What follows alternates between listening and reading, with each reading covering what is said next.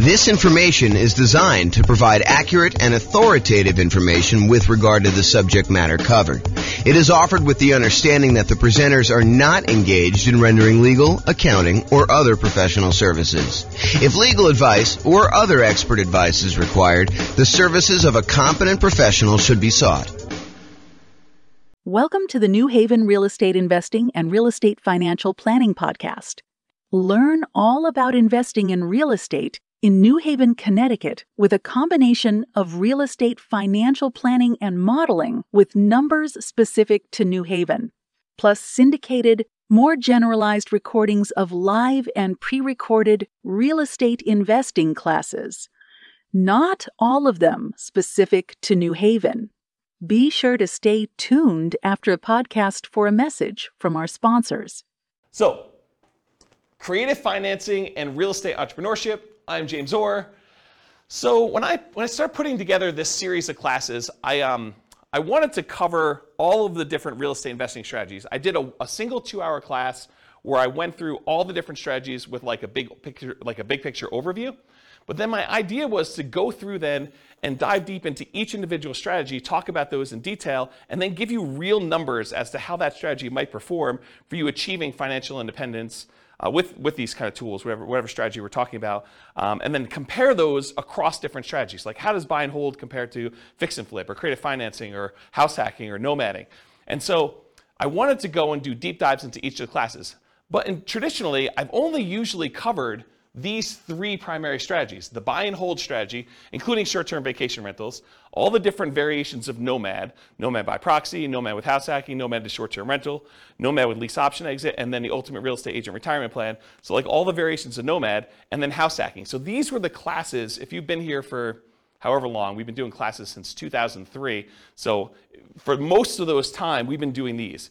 It's been really exceptional for us to go do classes on these other strategies. So tonight's a kind of odd class in a lot of ways because I don't typically teach creative financing. I've done a lot of creative financing, not recently, but I've done a lot of creative financing, especially early on in my career. And then like quick turning, flipping properties, BRRRR, wholesaling, options, option auctions, tax liens, and partnerships. So these are sort of like the secondary tier of class topics that I don't frequently teach. Although in some cases I've got good experience in those, and especially with the modeling we do, I think you'll learn some stuff that you've never seen before. So these are sort of like the secondary ones, and so you're getting what I would consider like a secondary topic tonight. I think it's super interesting and probably a primary topic for a lot of folks, but not what we typically would cover in the class series. And then there's some stuff that we're just not going to cover, like real estate investment trusts. Go talk to a stockbroker. And then things like probate, short sales, foreclosures, and pre-foreclosures, those are really part of other strategies. They're not their own strategy by themselves. Like, someone who's in pre-foreclosure, they could be a good candidate for you coming in and buying the property creatively, but it's not big enough to be its own like 2-hour class, as an example. So that's sort of like the real estate investing strategies and what we've done.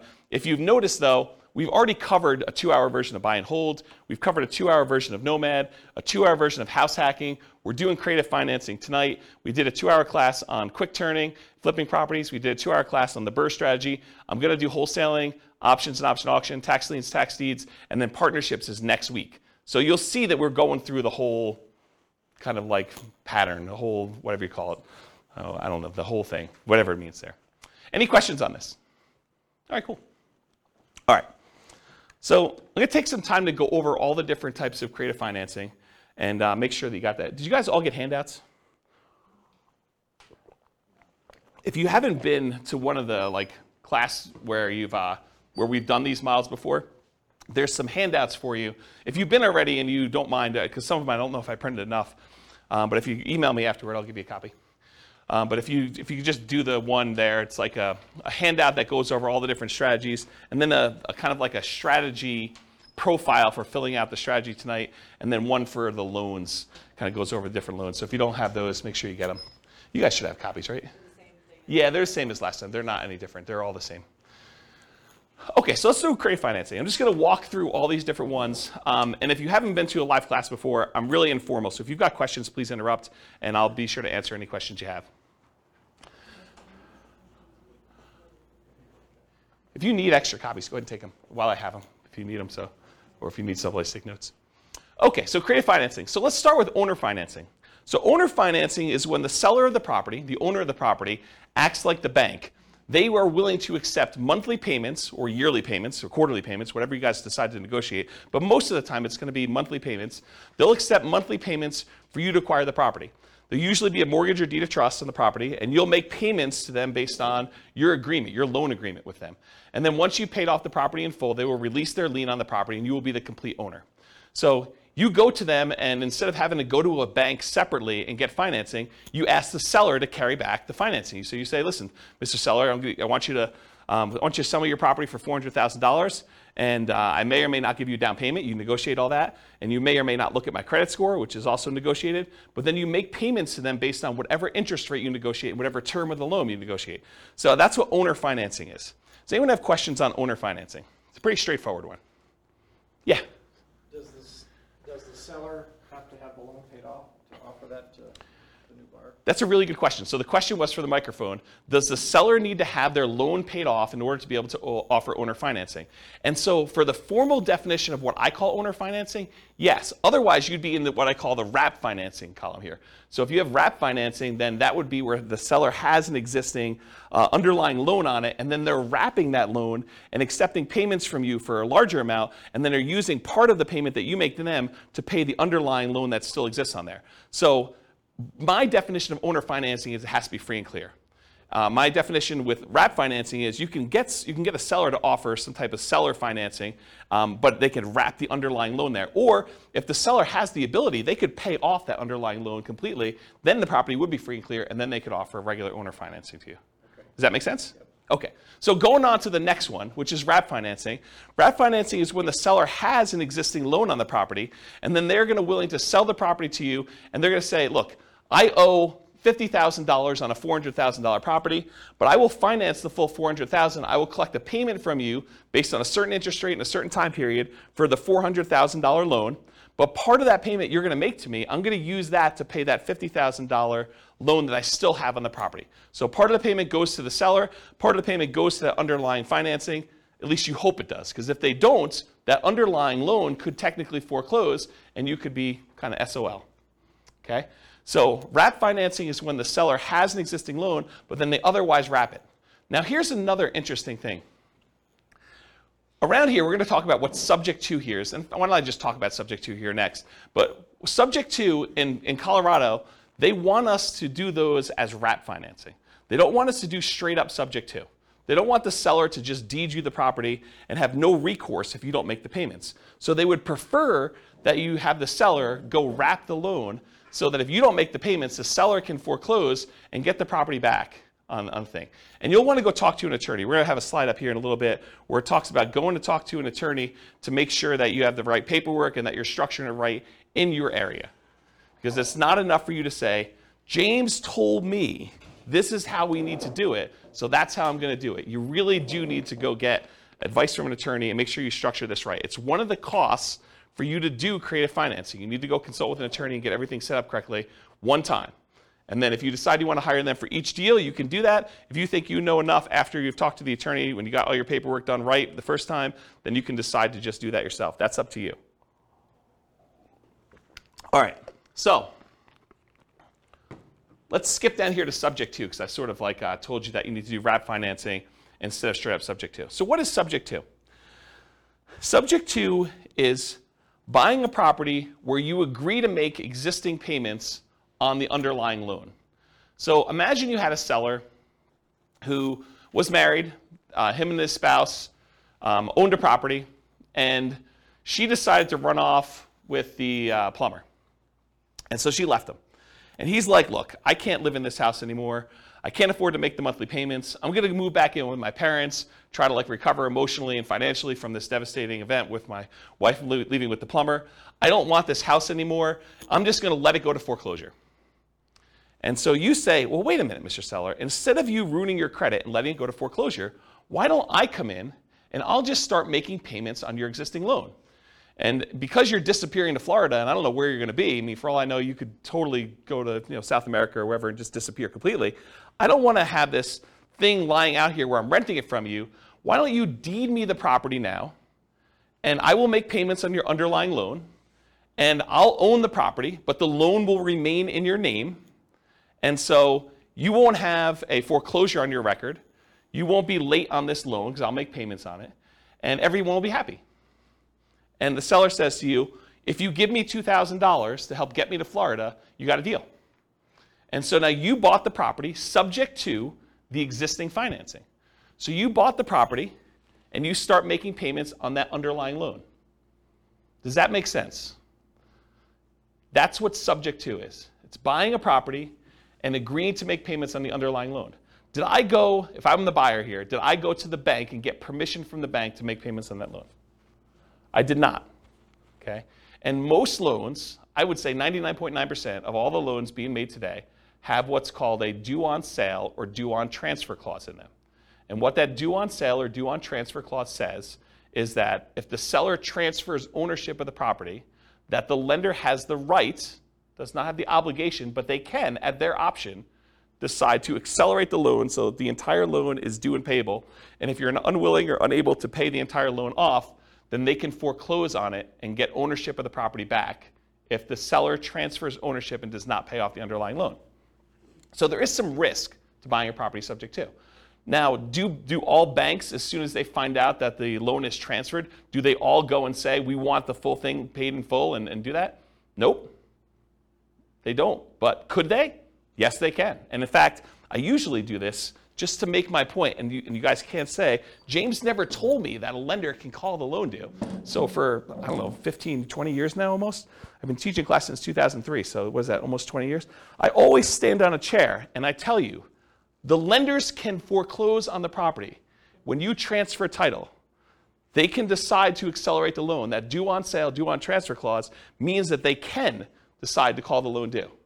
So you can't say, James, you never told me that, because I'll tell you, I stood on a chair and I told you that the lender can actually do that. Now, will they do that? I don't know. Historically, they haven't. But, if you go and now interest rates for the last couple of years have been in the, 3%, 2% sometimes, 4% range, and now interest rates are 5%, 6%, 7%, and you're going to go, take over a loan subject to, and the interest rate's 3%, and if you had to go refinance, the loan's going to be at 5 or 6%, might a lender be motivated to say, we're going to accelerate the loan? I could see a case where they would. The chance of you going back to that lender and refinancing, they're not going to get the 4, 5, or 6% loan, right? I mean, you're going to go to a different lender. If they're foreclosing on you or they're threatening to kind of accelerate the mortgage, are you going to go to that lender and try to get a loan? Unless they give you some type of incentive to do so, probably not. So they're not really probably going to directly benefit, but what if they had some motivation? What if they, thought for some reason getting this loan off their books was a benefit to them, and they were looking for a reason to get it off the books? Could they go and do that? Absolutely, okay? And so, remember my example where the guy was gonna, his wife left him and went off with the plumber, and now he's moving to Florida? Well, what happens if you don't make the payments on his loan? Right? Now it's a problem for him, because now the loan is now, in default, and he could be foreclosed on. He could have a foreclosure on his record. That's not ideal. And so one of the reasons why I told you that, at least in Colorado here, they want you to do wrap financing instead of buying subject to, is because with wrap financing, if you're not making the payment to them, they can then say, wait a minute, okay, now I can foreclose on you because you are not making the payment to me, which means the payment on the underlying loan is not being made, and now I have some recourse against you for doing that. Where before they don't, because they deeded you the property. The deed represents ownership. So if the seller deeds you the property, you now own the property, even though there's a loan in their name still on the property, okay? So that's why we tend to do wrap financing. But again, you're going to want to talk to an attorney and get specific advice about this. Does anyone have any questions on subject to wrap financing or owner financing at this point? We've covered a lot of them. I heard somewhere that they're offering insurance for that. Have you heard of that? No, insurance in what way? So Bill said, it's Bill, right? The due on sale clause. So if the bank actually goes forward with it, you can buy insurance to protect you from that. I've not heard that. If you do find out where it is, please email me, because I'd be interested to see what that says. Yeah, I've not heard of that. So Bill said that there's a company that's offering you insurance in case a bank decides to accelerate the loan and execute their due on sale clause. I've not heard that. Yeah, that's interesting though. And I will tell you, this is a gray area, a relatively controversial subject. There are some people that will tell you it's not a big deal, go ahead and transfer it. I've never seen one happen. I actually know of one that was accelerated. But like some people say, I've never seen it happen. So you could do this with impunity. It's not a big deal. They'll also tell you, just hide that you've done the transfer. Like, buy the property, put it into a trust. If you put the property, they'll tell you this, it's not true. They'll tell you if you put the property into a trust, if you have the seller put a property into a trust, and then you take over the trust, that actually eliminates the ability for the lender to accelerate the loan and use the due on sale clause, and then start their foreclosure process if they want to. That's not true. The phrase that they're referring to is that a seller can move the property into a trust for their own estate planning purposes. But as soon as you take over ownership of the trust, you have violated due on sale clause. So if they maintain ownership of the trust, if it actually is for their benefit directly, then that doesn't violate the due on sale clause. But if you take actually ownership of the trust, then that happens there. And they'll say, but no one really knows the trust. The trust is a private document. It kind of sits there. Well, maybe, right? I mean, if a seller really wanted to know, and the information technology has become so good these days, that if a seller really wanted to know, they're going to look at stuff like, did the insurance change names? Did the water bill get changed to a different name? Did the electric bill get changed? And you're going to say, but sometimes tenants will do that. Yeah, you have enough of these things happening. I think a motivated lender could go and do that. So just do it with your eyes open, talk to an attorney and get advice on it. But this is not with zero risk proposition, in my opinion. And there's people that have different opinions, and they'll tell you that you could do this with impunity, it doesn't matter. And you'll see that online all the time. Any questions on that, especially the part about it being controversial in the gray area? All right, cool. What's that? You want me to get up on a chair? Yeah, so that's kind of the three there. Owner financing, wrap financing, subject to. What about loan assumption? Well, subject to is when you buy a property and you do not get the lender's permission. But certain loans, you can formally go to the lender and actually assume the loan. You could say to the lender, hey, look, this loan is assumable. I would actually like to come in and I would like to take over the payments for this particular seller, and I will formally assume all responsibilities for this loan.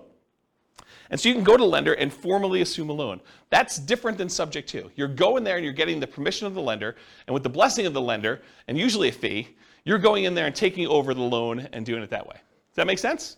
That's the difference between loan assumption and subject to. Okay? Okay, so the rent-to-own, lease-to-own, lease option, and lease purchase family, they're all really, really similar in my mind, because you're leasing the property. The seller of the property, the owner of the property, is saying to you, look, I will allow you to have occupancy of the property, and in exchange for that, you're going to pay me a fee, usually monthly. It doesn't have to be, but it usually is monthly. They're going to pay you a monthly. You're going to pay the seller a monthly fee in order to lease the property or rent the property for a period of time. But then, in addition to that, you agree with the seller. Look, Mr. Seller, provided I pay the rent for the next year or two, how about you give me the ability to buy this property from you at some point in the future for some price that you've negotiated, with some terms that you've negotiated, like who pays what and when and how. So that is a lease option or a lease purchase or a rent-to-own or a lease-to-own type of situation. You're leasing the property and you have the right to buy the property at some point in the future. So a lease option is a lease agreement with an option agreement. You have the option to buy the property at some point in the future. You can choose not to exercise your option if you want to. That's what a lease option is. You lease the property, and at some point in the future, if it makes sense to do so, you can go and buy the property. Lease option. A lease purchase is a lease agreement with a purchase contract. And there's usually a little bit of a stronger implication in a purchase contract that says you intend to purchase the property. It doesn't mean that you have to, unless it's specific performance, in which case you could be sued if you don't perform. But in most cases, it's some type of lease purchase, and the purchase is usually based in some type of earnest money, where if you don't exercise the purchase contract, then you lose your earnest money. Although there's some ways you could write it where you don't actually lose your earnest money, but I think most of the time there's some type of loss there.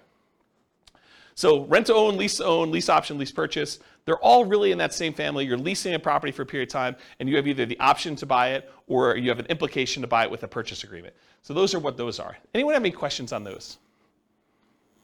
Okay. Agreement for deed, bond for deed, contract for deed, installment land contract.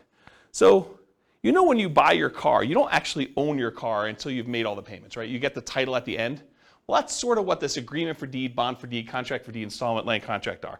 You're making payments on a property over time, and if you fulfill all the payments in the terms of your agreement, then at the end of that, the seller is going to give you the deed to the property. You have an agreement to make payments and then eventually get the deed. Bless you. Or you have an installment land contract. You have a contract for the deed where you're agreeing to do certain things, and at the end you get the deed for the property.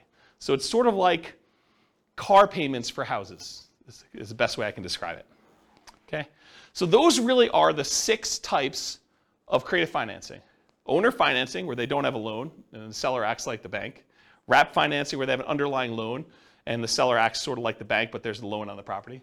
Loan assumption, where you formally go and assume responsibility from the loan with the lender. The rent-to-own, lease-to-own, lease option, lease purchase family, where you're leasing the property and you have the right to buy it at some point in the future. The agreement for deed, contract for deed, installment land contract, that sort of family, where you are kind of like making payments and then you get the deed at the end.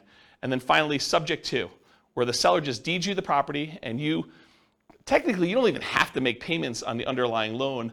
It doesn't have to be that. You're just buying the property knowing that there are existing liens on the property. But in the overwhelming majority of the cases, you're going to agree to make the payments on that loan. You're buying the property subject to, and you're going to agree to the seller that you're going to make those payments.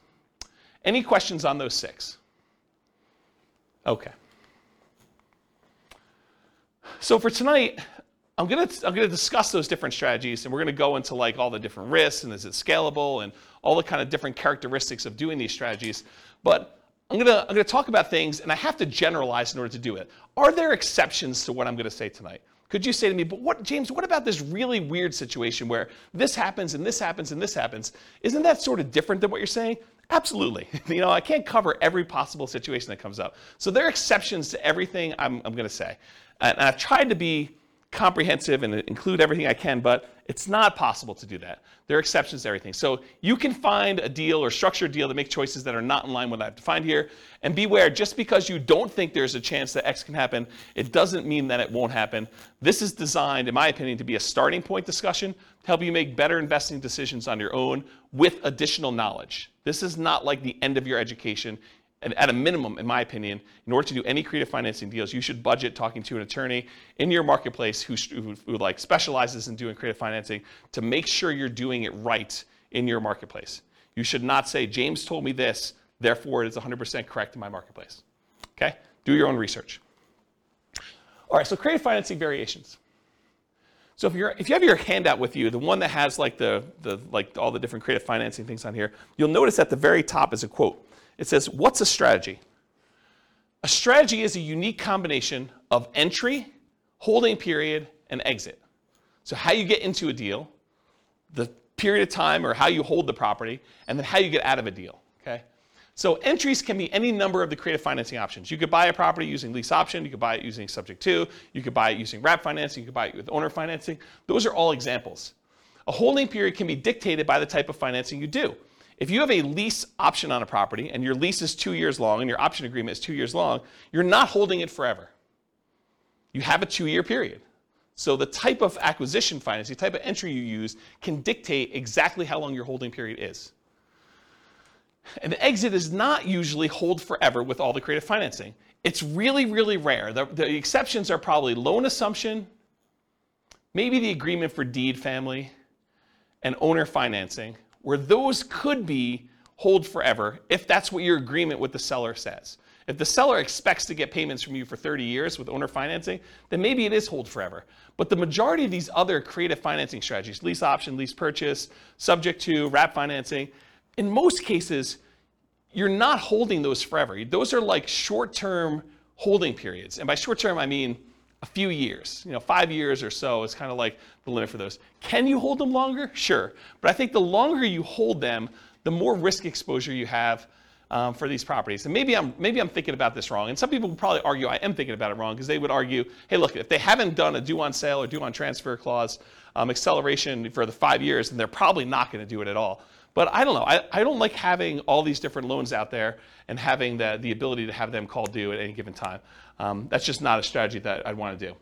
So exit is not usually hold forever. Often lease option exits for many creative financing is what people will use. So they'll go buy a property using one of the creative strategies, and then they'll immediately turn around and offer it on a lease, on a lease with an option to their tenant buyer. So they'll put someone in there who's going to lease the property from them and expects to buy it from in a year or 2 or 3 or whatever it is down the road.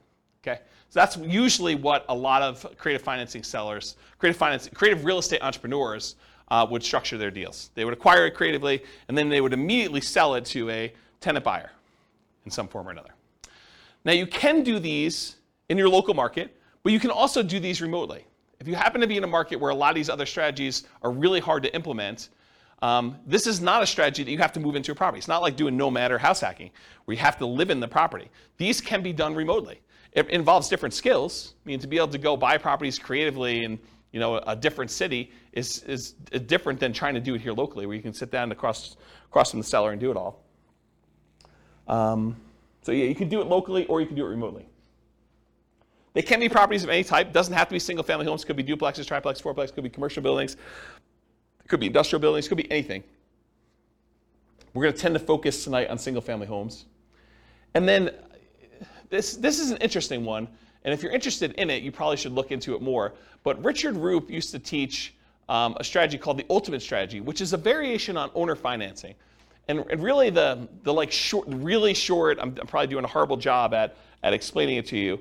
But the real difference is that with owner financing, the way Richard Roop teaches it with the ultimate strategy is he will include in there a term that allows you to move the loan to a different property. So if you get owner financing on a property and you ultimately sell that property 2 or 3 years down the road, you may not want to actually pay off the property, right? You may want to say, I'm going to sell it, but I've got this really great owner financing loan on it. And you want to be able to move that loan to another property so that you can use that financing again repeatedly. And so that's called substitution of collateral. If you're interested in that, go do a search for substitution of collateral, and it will allow you to substitute the collateral. The collateral in this case was the house. So you could sell the house and say, okay, this house was the collateral for this mortgage I had on this property, but owner financing mortgage. But now, since I've sold that property, I'm going to move this to another property that I own or a property that I'm acquiring, and I can substitute the collateral. And you'd want to do that if you were creating really, really good owner financing with the seller. And the seller ideally wants to continue receiving payments from you. Maybe they don't want to receive a $400,000 lump sum of money and kind of screw up their tax planning. Maybe they really do want to keep that. And so they may be motivated to allow you to move this loan from one to another. So if you're interested in that, go look up substitution of collateral, and you can find some different strategies. There's some pretty interesting things you can do with that. Another source of this idea of substitution collateral, I'm not sure if they're even selling them anymore, but it was a guy named Mike Summey. I think it's Summey, S-U-M-M-E-Y, I believe, Mike Summey. And he wrote, along with Roger Dawson, he did a series of books called The Weekend Millionaire Real Estate Investor.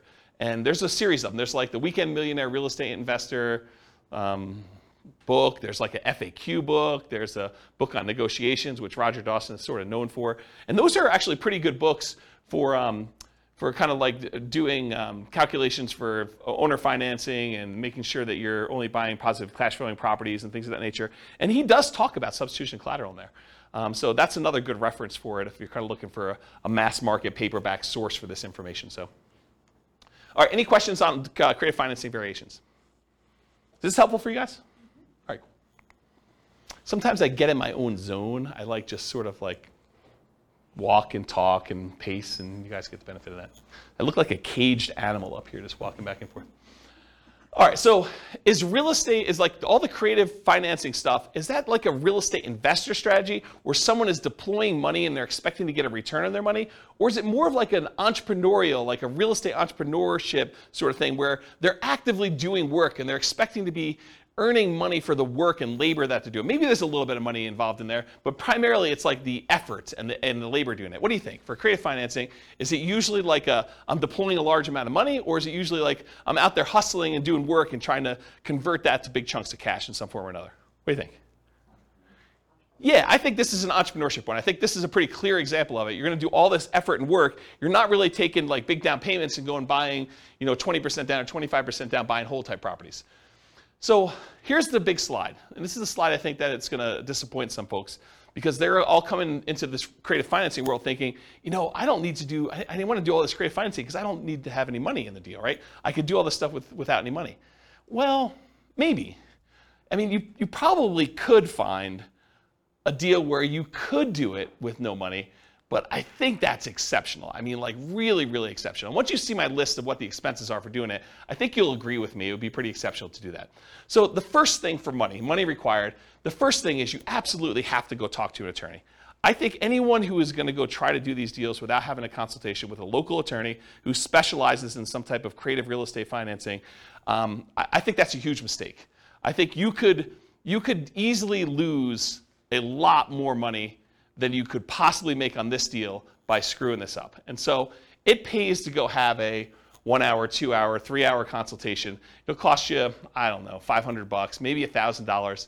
But if you think about it in terms of being able to acquire deals creatively now, I think that's a worthwhile expense to do that. So number one, you need to have a consultation with a local attorney to get the correct paperwork and advice on how to structure these deals. Because if you hadn't come to this class or listened to this episode in the podcast later, you would think to yourself, oh, I'll just buy subject to. I don't know about this whole wrap financing thing. I didn't realize that was going to be a big issue. And it's not an issue until it is, right? It's not an issue until something happens where now the seller feels like you screwed them and they go and they talk to the Division of Securities or what do they call the people that are looking out for the consumer's welfare in like the state? Anyone know what that division is? It's like the Consumer Protection Department or something. I don't know what they call it. But if they go complain that you're doing this kind of weird stuff and a kind of government agency with unlimited resources and trying to make a lesson of you, I don't know. I'm not sure I'd want to be on the other side of that. So I think you want to go talk to an attorney, make sure you structure this correctly, get the right paperwork for your city, make sure you're doing it right. So that's money required. And I think if you're doing your first deal, I think you could structure this in a way where that becomes almost a cost of doing the deal, right? You can come to an agreement in kind of spirit with the seller and say, look, seller, so once we come to an agreement on paper, I'm going to go meet with the attorney and have the attorney draft this up the way it's supposed to be with legal paperwork. And that sort of becomes part of your acquisition for the property on that first one. You don't have to do it ahead of time, although I probably would. I'd rather spend the money up front and know exactly what I'm doing rather than wait till the last minute and try to structure it that way. Okay, so money required, consultation with local attorney to get correct paperwork and advice. The next thing is, how do you find these deals? We're going to talk tonight, I have a few slides on marketing.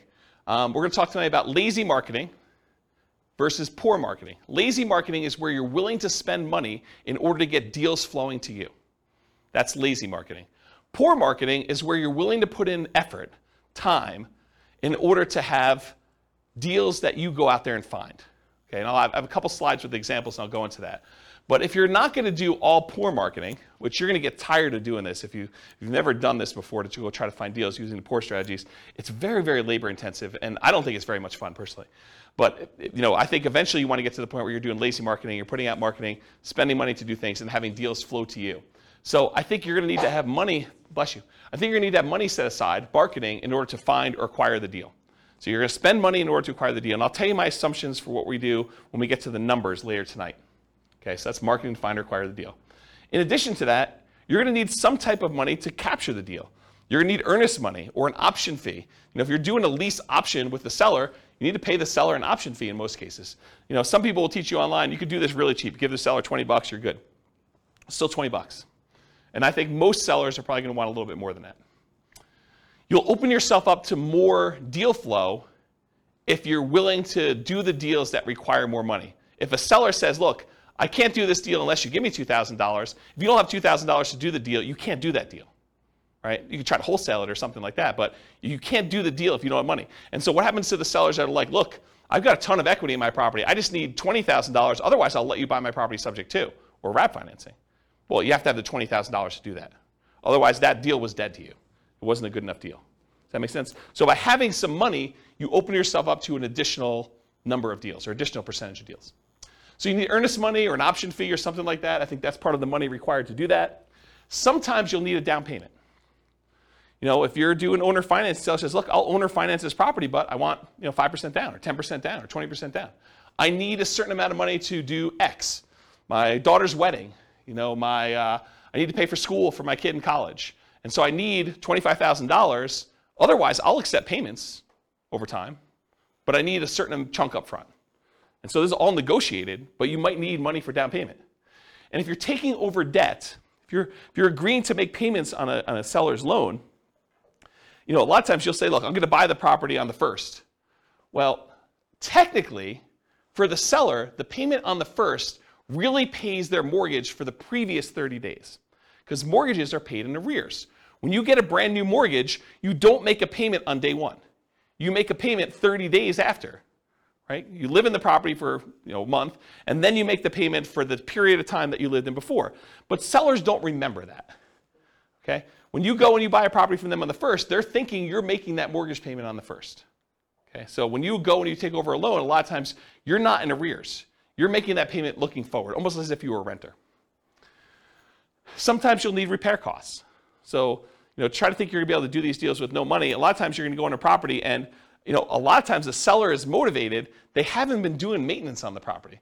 They haven't been taking care of the carpet. They haven't been taking care of the kitchen. They have a whole bunch of little fixer-upper sort of things, $500, $1,000, $2,000, paints, things like that need to be done in the property. So sometimes you'll need massive repairs if something needs really serious fix-up. But in most cases, even relatively pretty houses, if a seller is motivated, a lot of times they're motivated. They've been motivated for a little while. They haven't been doing things. Or sometimes you have to make up back payments on a loan.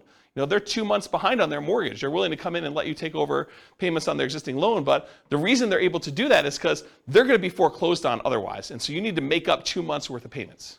Does that make sense to everybody? Okay. You'll need some closing costs. I think a lot of attorneys are probably going to suggest to you that you close this at a title company or an attorney's office, depending on what is customary in your marketplace. They don't want you to do something at the kitchen table and bring in a mobile notary and have them doing something, because a lot of sellers don't realize that they're transferring ownership of their property if you do it at the kitchen table. They want you to go down to a title company and have it done legitimately. And you probably should buy title insurance in a lot of cases. So you'll need to have regular closing costs in order to acquire some of these deals, especially if your attorney suggests you do that. And then finally, once you acquire the property, there's some expense to holding the property while you're marketing it to find a tenant, or the marketing itself in order to find your tenant, or your tenant buyer. If you're going to put a tenant in there who's going to buy it from you, you need to spend a little bit of money in order to find those people. We've kind of gotten spoiled in some ways with a market that's ridiculously hot, that we forget that it's not usual to kind of put a property up and have it occupied in like a week. Sometimes you're holding a property for 60 days trying to find a tenant or tenant buyer. Sometimes it's longer than that if you're not really doing what you're supposed to do, or it's priced too much or whatever. Okay? So realize you probably need to have some holding costs or marketing costs in order to acquire your tenant or tenant buyer, and be prepared for that. So can you do this with no money? Maybe, but I listed out all these reasonable expenses for you. I don't think there's any on here that you're like, well, you just made that one up, James. These are like legit costs you have, right? So, and I'm not even putting in here reserves, right? So I don't know. I think a lot of people are attracted to creative financing because they're like, I could do this with no money, but I don't know if that's true. Can you do it with less than 20% down if you're kind of comparing it to putting 20% down to buy a property, a traditional buy and hold property? Sure. Is it going to be 5% of the purchase price? I think you could start pushing toward 5%, with some of these costs. We can get there. I'll show you some assumptions I have a little bit later, but maybe it is still cheaper than doing like a nomad strategy, or is it going to be 3.5%? I don't know. Maybe it's better to do a 3.5% FHA loan to do that. Okay. Anyone have questions on the financing stuff? Is that helpful? Is that like a surprise to folks? Not what you were expecting when you came in? Everyone knew this? You've heard me talk about it before already? Okay.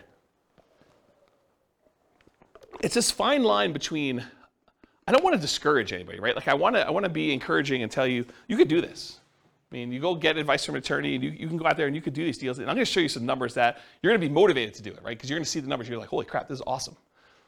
But to go think that it's awesome and that you're going to be able to do it with no money, I'm not so sure that those are compatible thoughts. And so I'd rather be realistic and have you go into it knowing that you're going to need to put some money into this and get it working than to think that you're going to be able to do it with no money down and be really frustrated when you find deals that all require some money and you're spinning your wheels and not able to get any traction.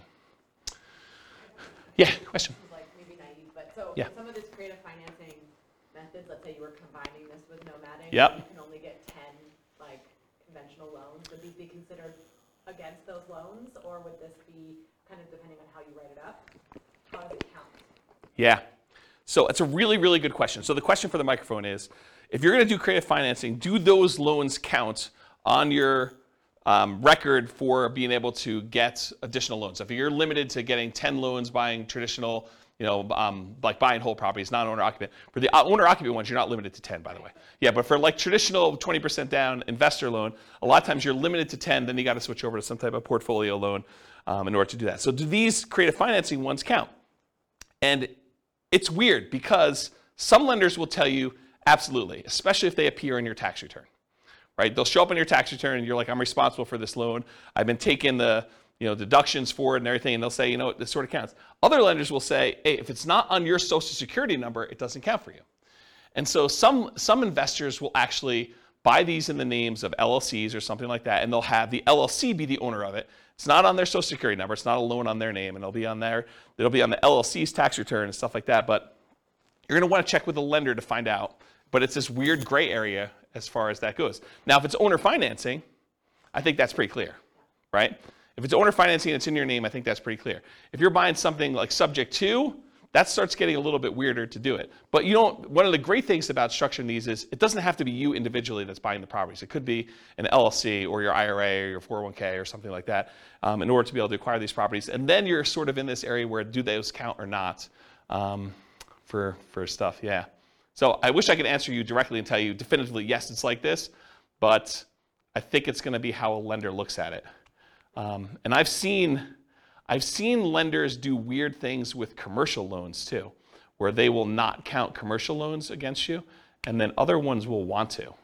So it may be just that particular underwriter, and yeah. If there's a lender listening to this, please reach out and let me know what the thoughts are, because I don't know the answer to that, and I'm not a lender. Does that not answer your question appropriately? Yeah. Okay. Okay, good.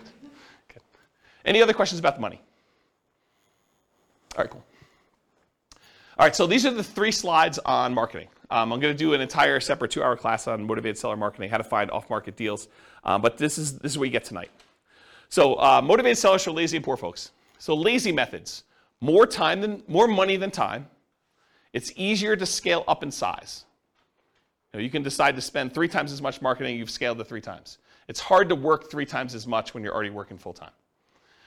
You sift and sort for great deals. So you have all this marketing out there. It's bringing deals in using some type of paid marketing methodology where you have deals coming in, and then you sift and sort based on the deals coming in. There have been times when I probably stupidly overspent on marketing and had more deals coming in than I could possibly handle. And there were more people I could even call back. I was like so busy that people were calling in, I wasn't calling people back. And I told my assistant at the time, I'm like, look, I'm only going to call back people that call twice. So my sifting criteria was if they didn't call twice, I'm not calling them back. That was like my criteria for calling people back. And then I for a very brief period of time, because this all went out at the same time and I was just really swamped and overwhelmed, I would start just doing like lowball offers on the phone as a pre-screening call, which is not what you want to do. But I basically say, look, if you want to sell me your property, these are the metrics I'm using to analyze your deal. Are you interested in that? And if they said yes, great, going out and buying that house, right? But I don't recommend doing that. I don't think it's a good idea. But you can, if you decide to put out enough marketing where you're coming in, you're sifting and sorting for great deals by doing it that way. Poor methods, so that was lazy methods. Poor methods: more time than money and willing to invest the time to find motivated sellers. They tend to be time-intensive type activities, therefore harder to scale. And you tend to want to work or overwork every lead, which leads you to try to make non-deals or bad deals into deals. So the tendency when you're doing the poor marketing is you're putting out so much effort, so much manual labor, that a seller who is motivated calls you and you do everything you can to try to make this deal work, even though it's just not a deal. And I think that's the tendency when you have limited deal flow and you get frustrated because you're like, I've only had this one call in the last 2 months. I've been putting in effort every day, doing 10 hours a day of door knocking or cold calling or replying to ads of people that are for sale by owners or whatever you're doing that's kind of like these poor marketing methods. And then finally someone says, hey, I'm potentially interested, and it's really not a deal. The reason why they're motivated is because it's not a deal. It's like something you should not buy. But like you try to look at it from every angle. You're like, I must not be looking at this right because this is the only one I've got, so it's got to be a deal. There's, like the old joke about, there's got to be a pony in this, thing somewhere, right? Like you're trying to find something to make it work, but it's not, okay? Now there can be some overlap between the two. For example, some people might consider bandit signs, the little signs you stick out in the medians of the roads, or the neutral grounds for people that are living in areas where they call them neutral grounds. But you kind of put them there and they say, we buy ugly houses or something like that. So some people would consider those more of like a lazy method. Some people would consider them more of a poor method because they're out there like manually putting them in the ground. And I don't know, it's sort of like in the gray area for that. Okay? So let's talk about some lazy methods. Lazy methods, again, are the ones where you're being lazy, you're willing to spend money. So billboards and bench signs, car signs, like the magnetic signs you put on your car or car wraps, any direct mail, postcards, yellow letters, handwritten yellow letters, probate letters, all examples of direct mail. Websites, pay-per-click, where you actually pay Google or some of the other search engines that when someone searches for sell my home fast in whatever your city is, that you come up, your website comes up, and every time someone clicks on your ad, you pay a fee to them. Voice or text broadcasts, where you're doing outbound voicemail blast that says, hey, I'm interested in buying your home, give me a call. And then lots of voice broadcasts or texts that say, hey, I'm interested in buying your home, text me back or call me at this number. Those are variations of lazy methods. Newspaper advertising, although newspapers are not nearly effective as they once were. Although, you probably could find like one that does work. Radio and television ads, and Yellow Pages, which again, who uses Yellow Pages these days? But I wanted to be comprehensive, and this is an old list that I used to teach in a class a while ago. Any questions on lazy methods? Okay. Poor methods, bandit signs, those little yellow signs or white signs you put sort of in the median or neutral ground, and kind of says we buy houses or we take over payments and buy a house any condition, cash for house, cash for keys, stuff like that. Business cards, you're putting out business cards, hand them out. People that you meet, contacting for sale by owners, getting on the phone and dialing, going door to door, stuff like that. Door knocking, door-to-door flyers, door hangers, and sticky notes, any type of door-to-door guerrilla type marketing. I consider that more of a poor method. Driving for dollars, looking around for properties that are obvious in need of repair, or they've got 37 old newspapers laying in the driveway, or 57 pizza hangers on their front door. It's obvious no one lives there and the house is abandoned or something. You drive around looking for houses like that, and then you try to track down the seller, contact them, and ask them if they're interested in selling their house. That's a strategy. Flyers and the free flyer method. So you could put out door-to-door flyers. I think that was already on there. The free flyer method is you can go and contact 3 other businesses in the area and have them all agree to pay for a half page of a flyer. And you can charge them 1/3 of the cost for the flyer so that it covers all the printing for you. And then you go around and do door-to-door where you put up all the flyers, or you have them cover 1/3 of the cost of the printing and someone to deliver them for you. And you basically get the 4th spot on that 2-page thing for free. So it's a way for you to have an unlimited budget for doing marketing where you're getting 3 other businesses, the pizza company, the plumbing guy or AC guy or, something else, the weight loss guy. And they're all like on there and they're trying to sell their product or service, and you're one of the 4 on their advertising, and you do as much free advertising as you want doing that. That's what the free flyer method is. And then networking, telling people, what do you do? I buy investment properties. Someone is needing to sell their property, I can help them sell their properties, that sort of stuff, elevator speech. Sometimes you can find properties through real estate agents. I have bought properties creatively through real estate agents. It's hard to do. You can do it though. Posting ads, going on sites like Craigslist or something like that in order to find potential deals there. Promotional clothing, we buy houses type shirts or things like that. Real estate wholesalers and bird dogs, you can find deals that way. And then your website, if you're willing to do search engine optimization, write content, or do social media marketing, you can find deals that way as well. So those are all like more the poor methods where you're putting in more labor in order to find deals. Does that make sense? You guys understand the difference between lazy methods and poor methods and why I differentiate them and kind of how they work and scalability and stuff? Good? Cool. Credit required. So do you need credit in order to buy properties creatively? It's a trick question.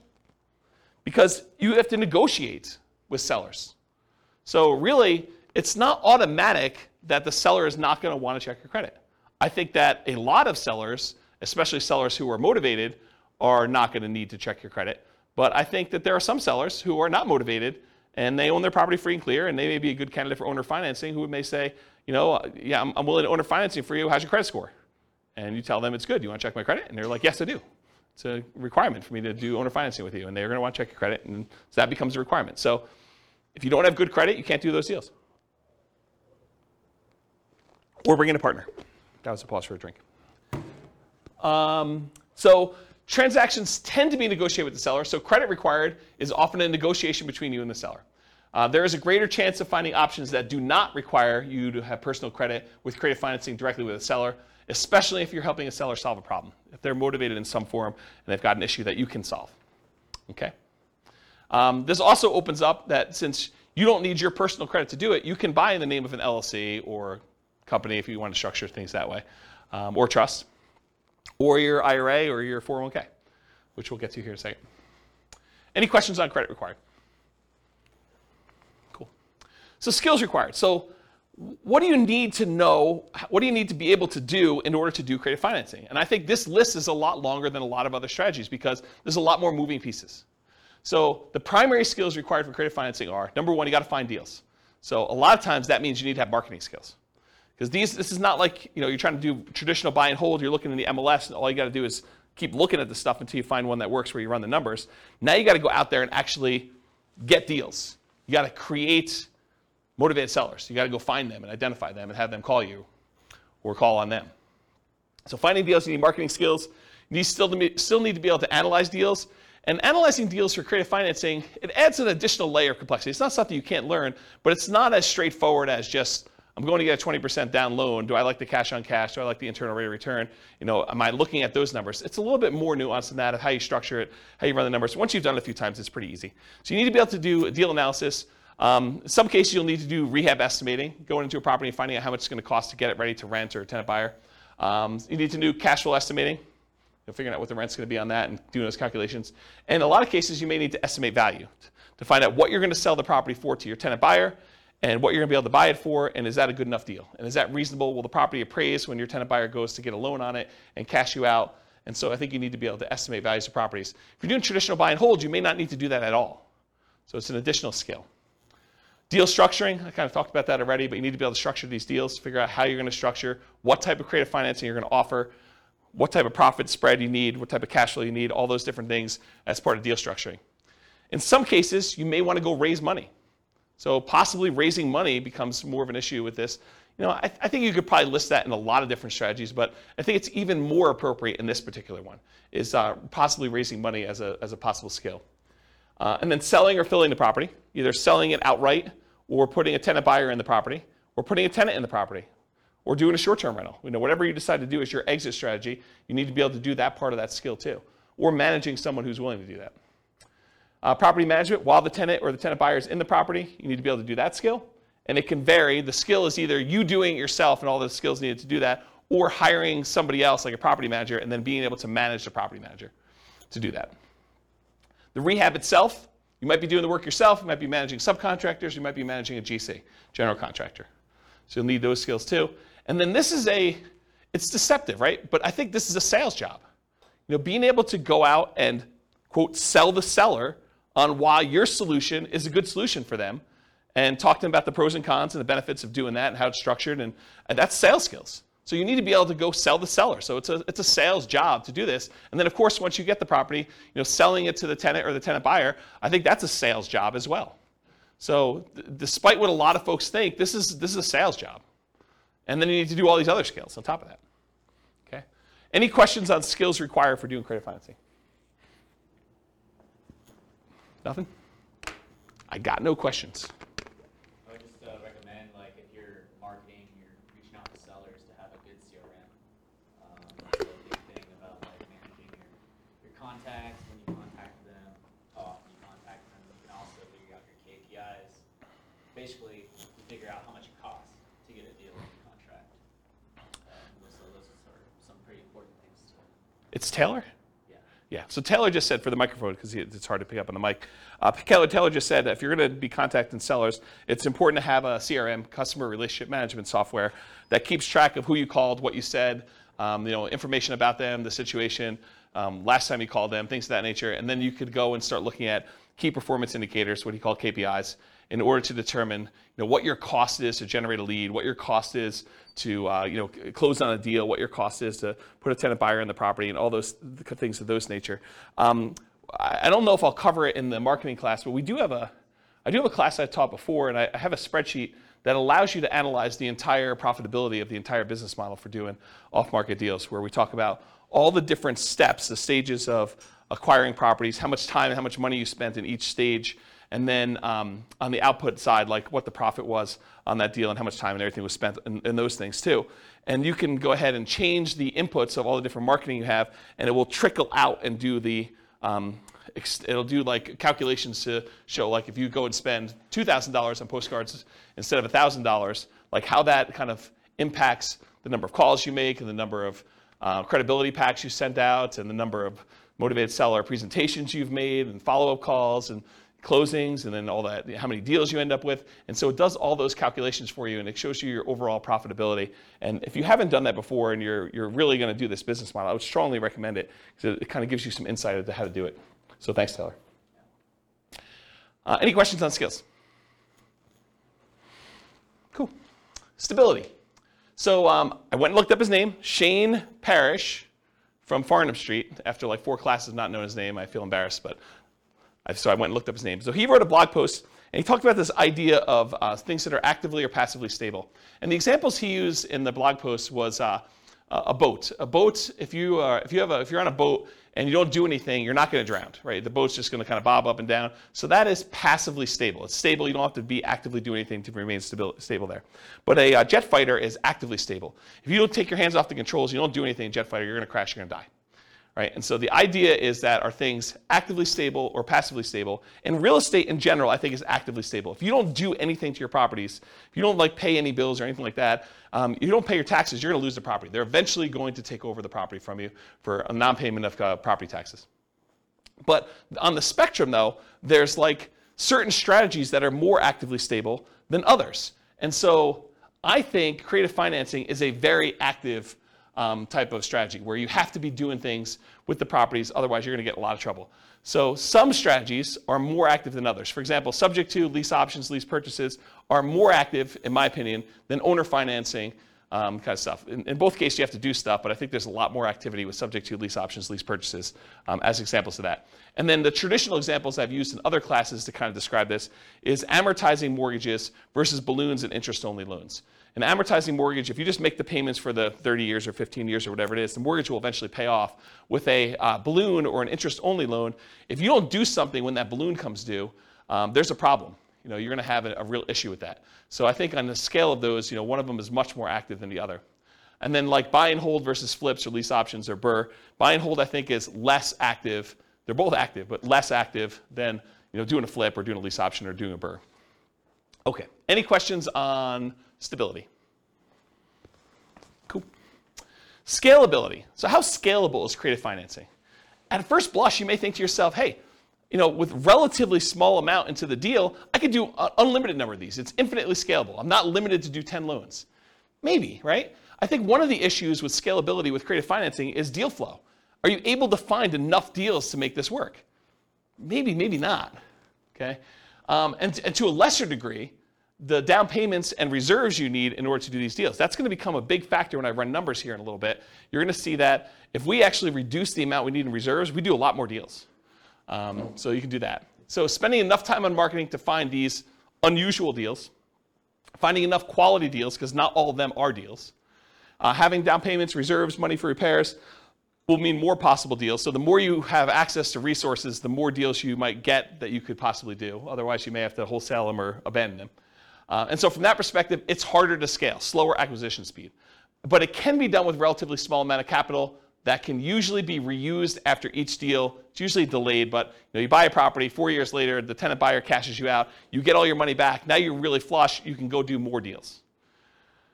Certain exit strategies like lease options may help provide some replenishment of cash, option fees from tenant buyers as an example in the short term. So what I mean by that is a lot of times when you buy a property, you put all the money in to acquire the deal, the marketing, the closing costs, your holding costs, your reserves, whatever it is, and then you go out and you find a tenant buyer. When you find your tenant buyer, a lot of times your tenant buyer is going to give you an option fee themselves. They're a tenant buyer, so they're a tenant wanting to lease option the property from you. So they may give you $500, $1,000, $5,000, $10,000, $20,000, $30,000, whatever it is that you negotiate with them in order to have the option to be able to buy the property. And that usually does get applied toward them purchasing it, but it's money you can use right away. Right? So it's money that you can actually get a refund or rebate, and sometimes even more than you used to acquire the deal, but I would think that that would be exceptional, that don't rely on that as a rule. But you might get some money back right away in order to fund your business going forward. Make sense? Okay. Let's see. Since it requires a lot of manual labor, it's typically not considered a scaling wealth building strategy directly. A lot of creative financing and real estate entrepreneurship is a sales job. I mean, you got to go out there and you got to sell the seller. You got to put in effort and time and do that. Many will use profits from creative financing and real estate entrepreneurship to then acquire other assets like stocks or bonds or REITs or flips or rental properties or whatever it is to then scale up. So they kind of use this as a growth funding strategy in order to be able to do other things that scale a little bit more easily and allow you to do less active work. Any questions on scalability? Cool. Risk exposure. I think this is going to surprise a lot of folks as well. So overall, I would categorize creative financing as a high risk rating. High risk. Why? Because I think it has all the risks of a lot of other strategies, plus some additional ones you don't have elsewhere. So for example, because we're putting so little in the deal, we have amplified returns. If you're positive and the returns are going well, those are amplified in the positive direction. Those are good. But because they're amplified, if it goes against you, it's amplified negatively. You could put $3,000 into a deal and lose $10,000. Okay, so it's amplified both ways. And that's from putting small down payments into the deals. There's also an increased likelihood of negative cash flow. Whenever you put a small amount down or you take over debt in a property where the original seller had very little down in the deal, you have an increased chance of having negative cash flow on a property. And so we like to refer to these as deferred down payments. If you had put 20% down or 25% down, they would be positive cash flow and you wouldn't have negative cash flow. But since the original owner only put 5% down and a year later they're selling it to you and now you're taking over the debt, maybe they only have 5% equity. So it's like you put 5% down. So you could have negative cash flow on this. And they may still have PMI and things of that nature. So whenever you have small or no down payments, a lot of times you're going to have negative cash flow. There's also a limited selection of the deals that come across your desk. It's not like you're going out and you're picking the most primo, the best possible property you could buy that has the most amazing cash flow. No, you're putting out marketing and like one person comes forward who's motivated, and that may not be the property that you would have otherwise picked as a positive cash flowing deal. It may not have really good like price to rent economics. It may not be the best rental property, but they're willing to sell it to you creatively. So it may not be a deal that you would otherwise have picked if you had a choice of everything in the MLS. And so for that reason, it may be more negative cash flow. Okay? It can be slightly worse financing or interest rates than what you could get today, depending on where the market is. I mean, imagine for a minute, we were at reverse market where we didn't have all these really low interest rates. We had really high interest rates and all this stuff from 2, 3, or 4, or 5 years ago. And those are where most of your motivated sellers are coming from. And now interest rates are at 2 or 3 or 4%. But those other ones were at 5 or 6 or 7. Well, they could be worse deals than what you could get today if you went out there. We don't happen to be in that situation. And right now, I think we're in sort of like a golden period, or the very beginning of a golden period where interest rates are much, much higher. And all the rates from the last few years are all amazing. They're all great loans to take over, right? But it could be the other way around, depending on when you're listening to this or kind of when you're doing the market. Marketing money. So the marketing to buy and the marketing to sell, I mean, that's a risk. You're putting that money out there. Sometimes it's not effective. Sometimes your marketing message is not resonating with the marketplace, and you might put out money and not get responses. You may put out labor and not get responses. Often less money risk compared to traditional buy and hold, so less risky in that regard. So you may go out there and spend 1% of the purchase price, just as an example. Let's say you put out $4,000 in marketing in order to try to acquire a deal. You're like, $4,000 in marketing, that seems really, really high. Well, you might pay a point in order to originate a loan, which would be like 1% of the loan amount. So that may be $4,000 by itself. And that's just one of the expenses. So to think you're going to spend $4,000 on marketing and not have to pay some of the costs in order to acquire this property, like acquire property another way, like traditional buy and hold, where you have to do a loan origination fee and some points and some closing costs, which you have some closing costs as well, but maybe closing costs for the loan. All these other expenses, $4,000 might be a little bit cheaper is what I'm trying to point out to you. Okay? You might have possible rehab risk. You didn't know that there was mold or that they were smoking meth. It could be a surprise. So you have some of the rehab risks possibly in there too. You have interest rate risk while you're creatively financing. So before you can sell the property to your tenant buyer and get out, or before you can go refinance yourself because you want to keep the property, you don't want to sell it anymore, interest rates may rise during that time. So you have some interest rate risk while you're doing that. Prices can decline during ownership. You bought a property at a 5% discount and property values went down, since you acquired it. That's a risk you have. And rents could go down. You have a potential for rents going down as well while you own the property. So I think you have those risks. I mean, these are not unique risks to this strategy, but they are risks of this strategy. And I think you have some that are unique to this, which I'll get to here, but they're like not all unique to this particular one, right? Some of these price decline during ownership or rent decline, I think that's any type of buy and hold. In some cases, you might have your credit at risk. If you're going to get owner financing and they want you to personally sign and personally guarantee the loan, now you have your credit at risk for doing that. If you're doing loan assumption, that's credit at risk, right? You went and you got the formal assumption of the loan from the lender. I mean, now your credit's at risk. Let's see. Your reputation at risk. If you tell the seller, look, I'll make payments on your underlying loan subject to, and you don't do that, that's a problem. That's your reputation. And then you have all the typical tenant and property management risks. So all the ones you would normally have buying a property and renting it out. And then you have the risk of loans being called due, which I think is relatively unique to this. If you're buying a property subject to, they could call the loan due. And you got to figure out what you're going to do if that happens. Any questions on risk exposure? I have a question. Yeah. It may not be exactly related to this, but would be kind of, so are assumable loans a thing anymore still? My parents did this in the 80s. So like, I just feel like now there's an opportunity of people who had 2% or 3% loans coming in and being able to assume that loan. So the question is, are there assumable loans right now? Yeah. FHA loans are assumable. FHA, but only certain types of loans? Is that basically what it is? Yeah. Okay. Yeah. I mean, and they're qualifying assumable, so you need to qualify. Right. Okay. And so you'll take over. What's gone is non-qualifying assumable loans, where anyone can come in and just sign something. Like when in the 80s when interest rates were so crazy, I asked my parents how they ever bought a house. It was because they assumed most of the loan and only, but they said that $16,000 was taxed. The interest was like 23% when they bought that house. Yeah. Yeah. Actually, I had a buddy, he got one of his buyers to assume a VA loan with like a 2.3% interest rate. Yep. This was just a couple weeks ago. So, Did he have VA benefits? yeah. Yeah. So like the guy had VA benefits and the loan was a VA loan. Yep. So he was able. That's why he was able to assume the VA So loan. it's just certain types of loans then. Okay. Yeah. I just was never, I never even heard of that. Yep. So, cool. Yep. They're qualifying assumable, so you need to qualify. And a lot of times you need to pay a fee. So the bank's going to ask you to do a paperwork fee in order to do that, whatever that is. Any other questions? I have a question. Yeah. It seems unlikely in this environment because of high prices Yeah. that there'd be good subject to candidates. Is What do that you mean? true?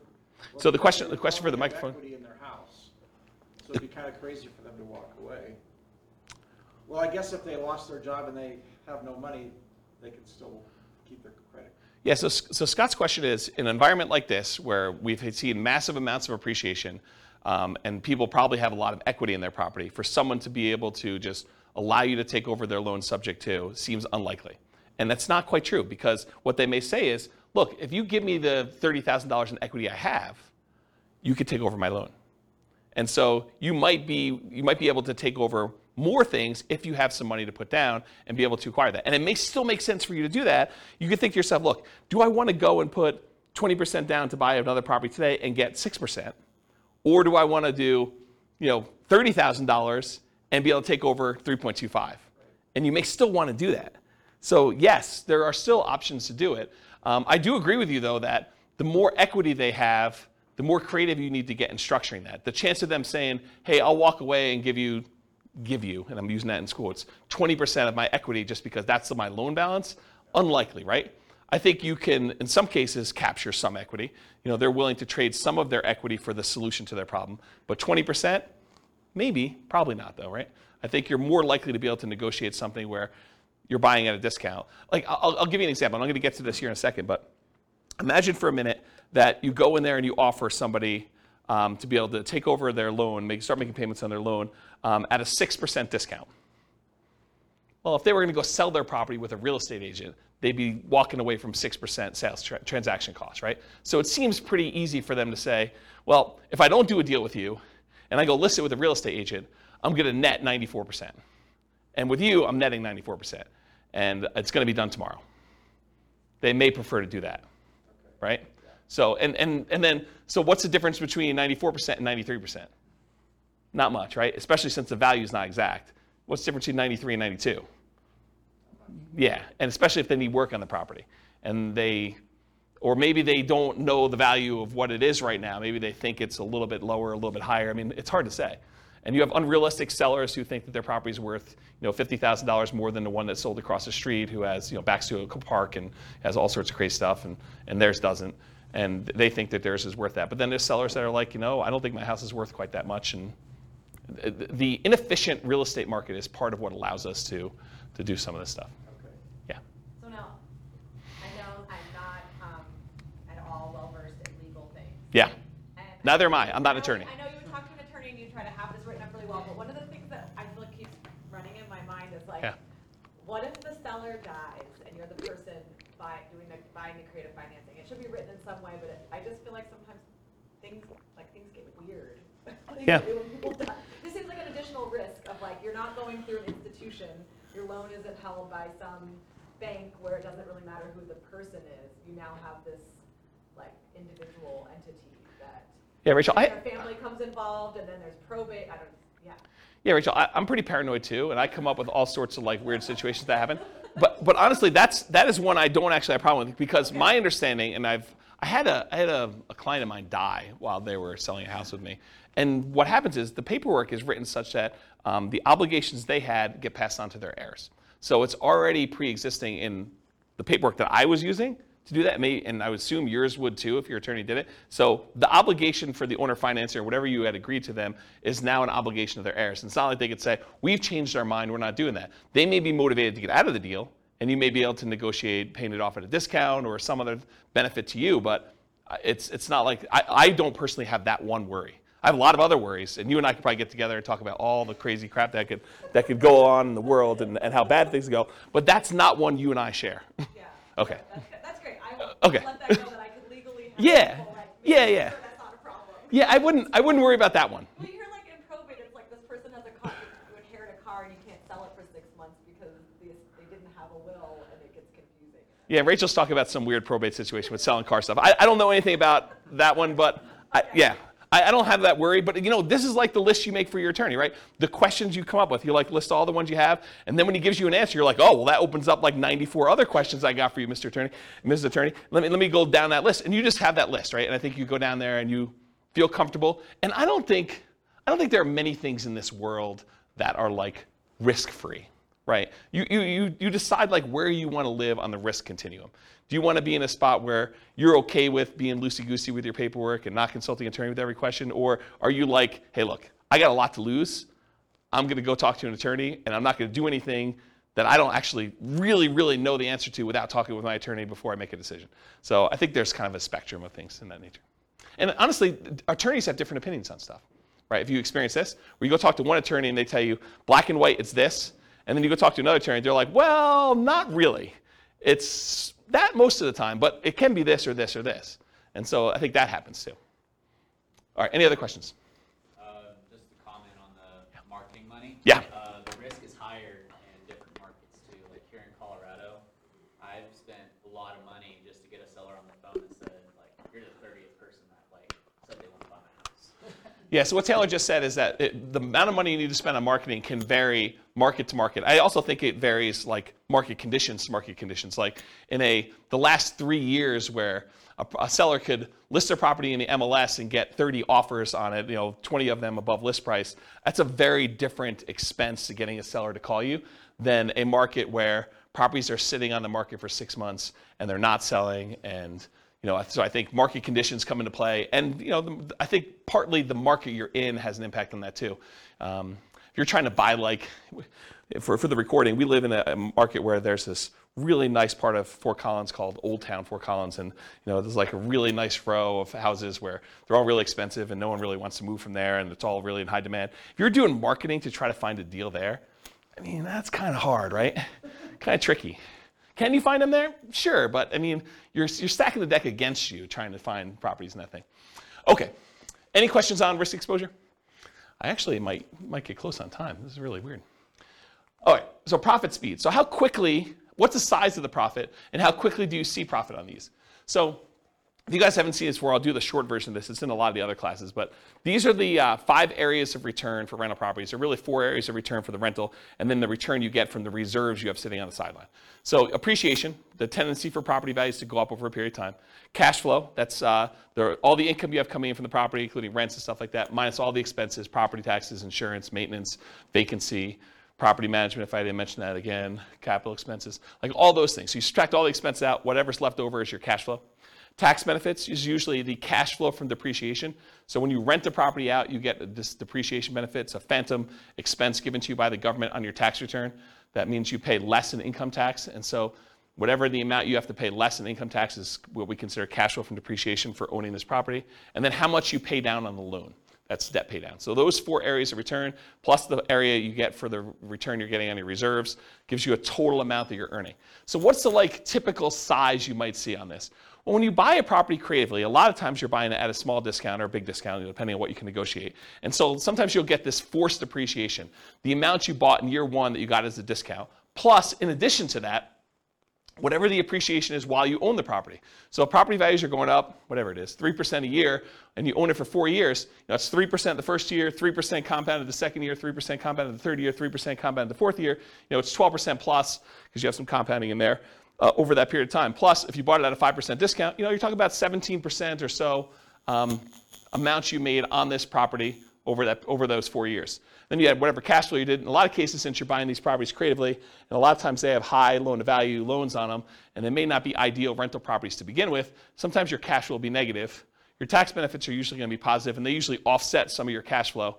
And then debt pay down, depending on the price of the property, and the interest rate. The lower the interest rate, the more you pay down in debt, just in general, for the same amount of property there. So you combine all those together, you're talking about relatively big sums when you're doing it. It's not all up front though, right? So as far as when this happens, a lot of times you'll get an option fee from your tenant buyer. When the tenant buyer comes to you and they're like, okay, I would like to rent your property and I'd like the option to be able to buy it from you from a year or 2 or 3 or 4 down the road. A lot of times they'll give you an option fee up front. So whatever you negotiate, could be $1,000, $5,000, $10,000, $20,000, whatever you negotiate with them in order to get, but you get a kind of a pop there at the beginning for that. And then you get ongoing cash flow from the rent on the property. Sometimes that's negative, sometimes it's not. And then you're going to get the big pop at the end when they cash you out or you sell the property. And so that's when usually the majority of the money comes in from doing these creative financing. Let me make sure I covered everything I wanted to. Yeah, so rents and option fees or security deposits are typically paid in advance. I think I talked about that. The paper return from forced depreciation when you're buying at a discount, I talked about that. Okay, I think I covered everything I wanted to cover on that. Any questions on the profit speed and size of profit? Cool. Finding deals. Most common methods for finding deals for sale by owners. And by for sale by owners, I mean 2 major groups. For sale by owners that are already actively marketing their property. These are the guys that they know they're for sale by owners, they're putting their property out there for sale, and they're trying to sell it themselves. And then you've got all the hidden for sale by owners, the ones that don't necessarily have their property marketed.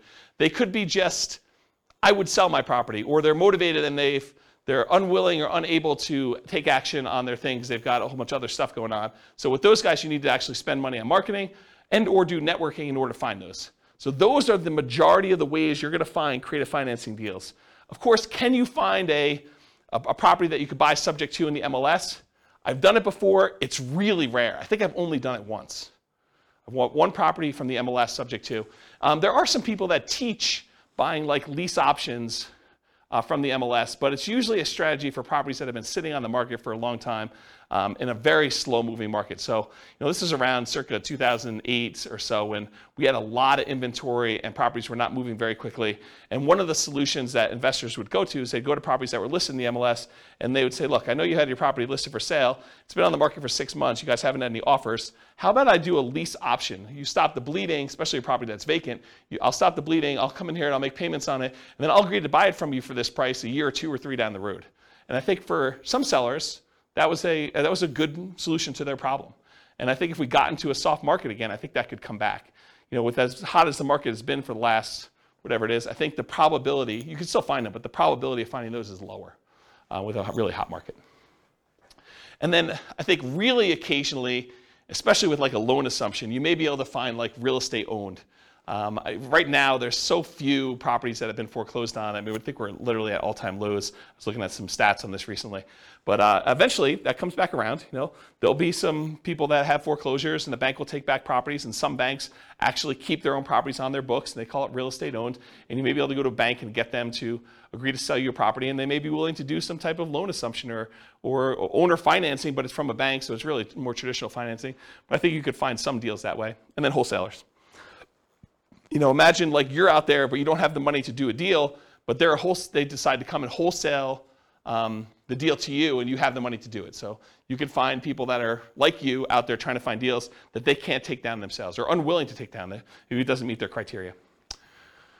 Any questions on finding deals? Sweet.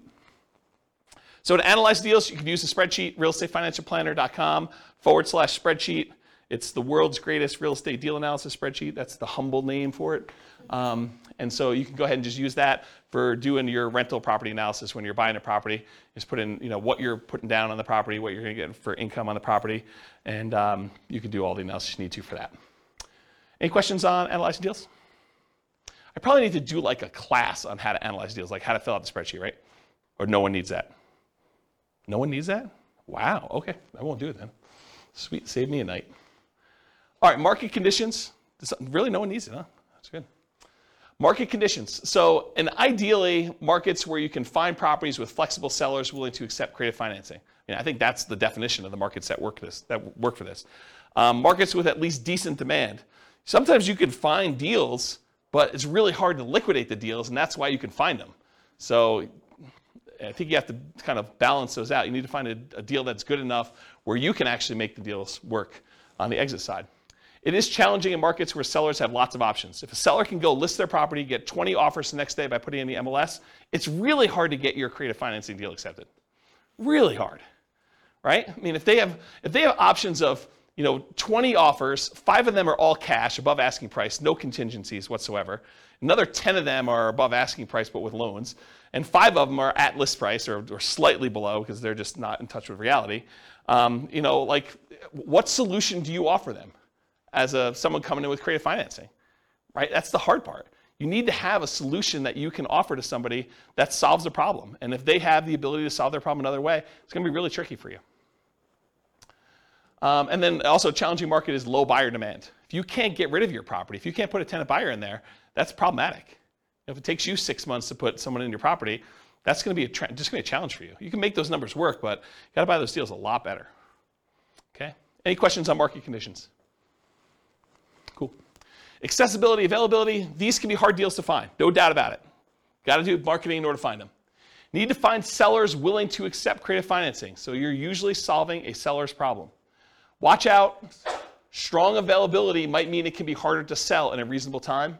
One reason sellers can be motivated because it can be difficult property to sell. So there have definitely been deals where I'm like, yeah, I could see why you'd want anyone to come in and take over this property from you because I don't want this property either. It's bad.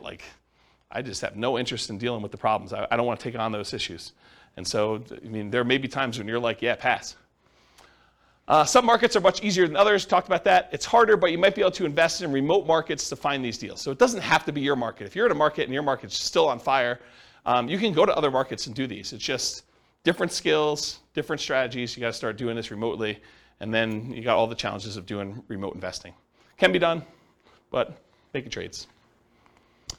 Can you use your retirement account to do these? Yes, you can. Yep.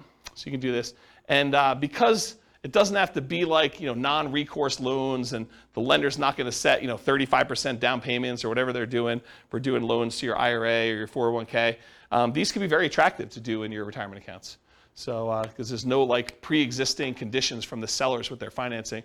We're taking over a loan subject to, we're getting an option or a lease option on a property. Could be definitely very attractive to do these. All right, so let's do some quantitative analysis. Now that I've got, 25% left? A little less than that. So creative financing in real estate entrepreneurship requires work and effort like a job. Okay, so even though we're going to compare it to other strategies that could be much more passive in nature, realize that some of the extra benefits that we're getting from doing these creative financing deals needs to be attributed to the actual work you're doing, the labor.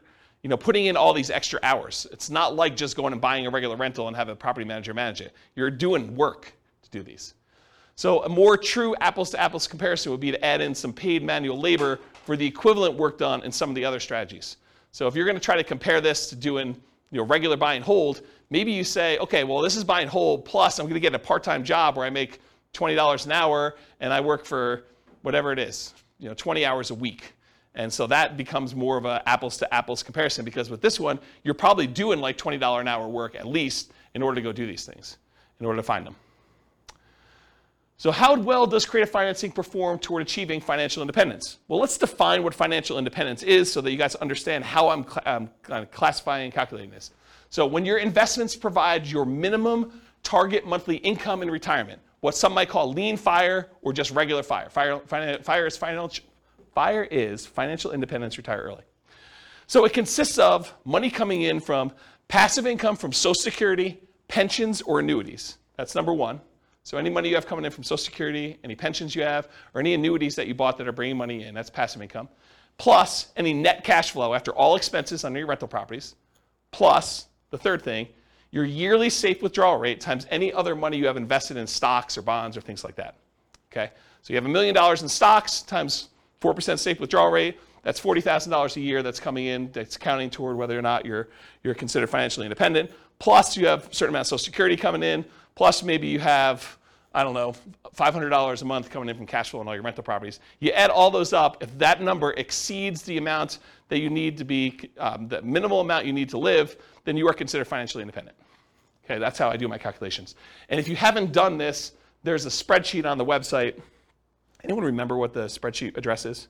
I don't remember what it is. But if you go look up Ultimate Financial Independence Retire Early Budget, it walks you through all your expenses for like 3 different states in your life, and then you can put in your assets and it will do the calculations for you for whether you're financially independent or what you need to produce for that. Anyone come to that class to see the budget spreadsheet? You came to that? Was it a decent class? Yeah. Okay, good. Good. Yeah, so go watch the class and go download the spreadsheet. All right, any questions on financial independence? Cool. All right, so these are the changeable assumptions, and since it's been a few weeks, I'll remind you what they are. Even though I've covered these in other classes before. So this is based on, if you guys are listening to the Real Estate Financial Planner podcast, this is Norm and Norma. This is their situation. They're married. They're both 21 years old. They recently graduated from college, and they're working in a technology department of a large healthcare business. They have a total of $10,000 saved up right now, not each total. They earn $72,000 combined between the two of them, $36,000 a year each. They each earn $18 per hour. They work 2,000 hours a year, $36,000 per year each. They're saving about $1,000 per month before they buy any houses. So their savings rate is $1,000 out of the $6,000 a month that they're earning. They're obsessed about achieving financial independence so they can retire early. They want to find the best path to financial independence together. They're both taking Social Security at age 67. And I estimated Social Security based on them working until they are 67, which may not always be the case. So realize that that's not conservative, right? That's a little bit higher than that. But if they achieve financial independence before they turn 67, it doesn't really matter because that Social Security is just kind of a bonus at that point. Okay, so these are their assumptions. What we've done over the last X number of classes is we've gone through a bunch of different strategies. We did a whole class on them doing buy and hold and how that looks for them achieving financial independence. We did one on them house hacking. We did one on them doing nomad. We did one on them doing fix and flips. Tonight we're doing creative financing. We're going to find out how them doing creative financing impacts their ability to achieve financial independence. So these are also, oh, and by the way, these are all assumptions that if you want to copy the scenario to your own account, you can copy them and then change the assumptions. So if you don't like anything I just said there, you're like, I wish James used $80,000 a year, or I wish James didn't have them saving $1,000 a month. I wish James did this. You can copy it into your account, make any modification you want to, and then rerun it. We're modeling this for 60 years. We assume their effective income tax rate is 17.85%. That's based on $72,000 a year. 3% inflation rate, it's really funny. It's like 9% this month, right? But 3%, I think, over a long period of time is a reasonable assumption, even though we're in this really crazy high environment right now. That's what 3% is, like a real data-based number. Like, go look back over historical data. Over a very long period of time, it's like 3. Mortgage interest rates, I'll show you those on the next slide, but they're on your handout too. If you didn't get a mortgage handout sheet, did you get a mortgage handout sheet? Can I have yours? You guys have your own copies, right? Yep. You guys got them too, right? Everyone got a mortgage sheet? We'll talk about those in the next slide, but those are the interest rates I used. Then a 4% yearly safe withdrawal rate. We're saying they need $5,000 a month for their target monthly income in retirement in today's dollars. So that does increase with inflation over time, but it's really like $5,000 in today's dollars. And their ideal lifestyle, if they can get there, is $10,000 a month. I'm not going to use that in the presentation, but that is a true statement. Okay. This is the mortgage rate handout sheet. In the middle section, it shows you all the different interest rates for the different loans for owner-occupant and for investment properties and stuff. So those are the assumptions I've used on the different classes. Today's class, I think we're using 5%. which is sort of like a between the investor loan and the owner-occupant rates that are even on there. Because we're assuming we're coming out of like a really good interest rate environment. I didn't want to handicap them too much, but I didn't want to use like 2.5 or whatever it is, because I didn't want it to be too good. Okay, so really young eyes, whoever can read this. What's line 3, Rachel? Okay, so here we go. $375,000 property value, and that's the purchase price, although they're going to be buying at a discount, which I'll talk about here in a second, and it goes up at a rate of 3% per year. So I'm assuming appreciation rate is 3%. I'm being really, really modest in my opinion. I think that's conservative. Anything better than that helps them while they own the properties. It hurts them a little bit when they're buying more expensive properties in the future, but it helps them for the ones they own. They're taking over debt, so we're assuming they're doing some like a subject to or wrap financing or something like that, and I've set the default that says they're getting a 6% discount from the after repaired value. So this is that argument I made earlier. Look, you're going in there and saying, look, you're going to go and the alternative is for you to list the property with a real estate agent. You're probably walking away, although real estate agents are completely negotiable. You can use whatever numbers you negotiate with your real estate agent, but I think 6% is a very common one that people have used in the past. So what we're saying is, we're going to buy the property at a 6% discount, like what they would net if they walked away from a real estate agent is some way of looking at that. 4% of purchase price in the cost of acquisition, and we list this as closing costs. And where I got 4% from was 2% for down payment, so we're going to give the seller 2% to have them walk away, essentially, which really means that they're not getting 6% discount. They're really getting more like a 4% discount, right? Because we're going to give them about 2%, although it's 2% of the purchase price and 6% discount from ARV, but it's close. So 2% for down payment. We're going to need to give the seller some money.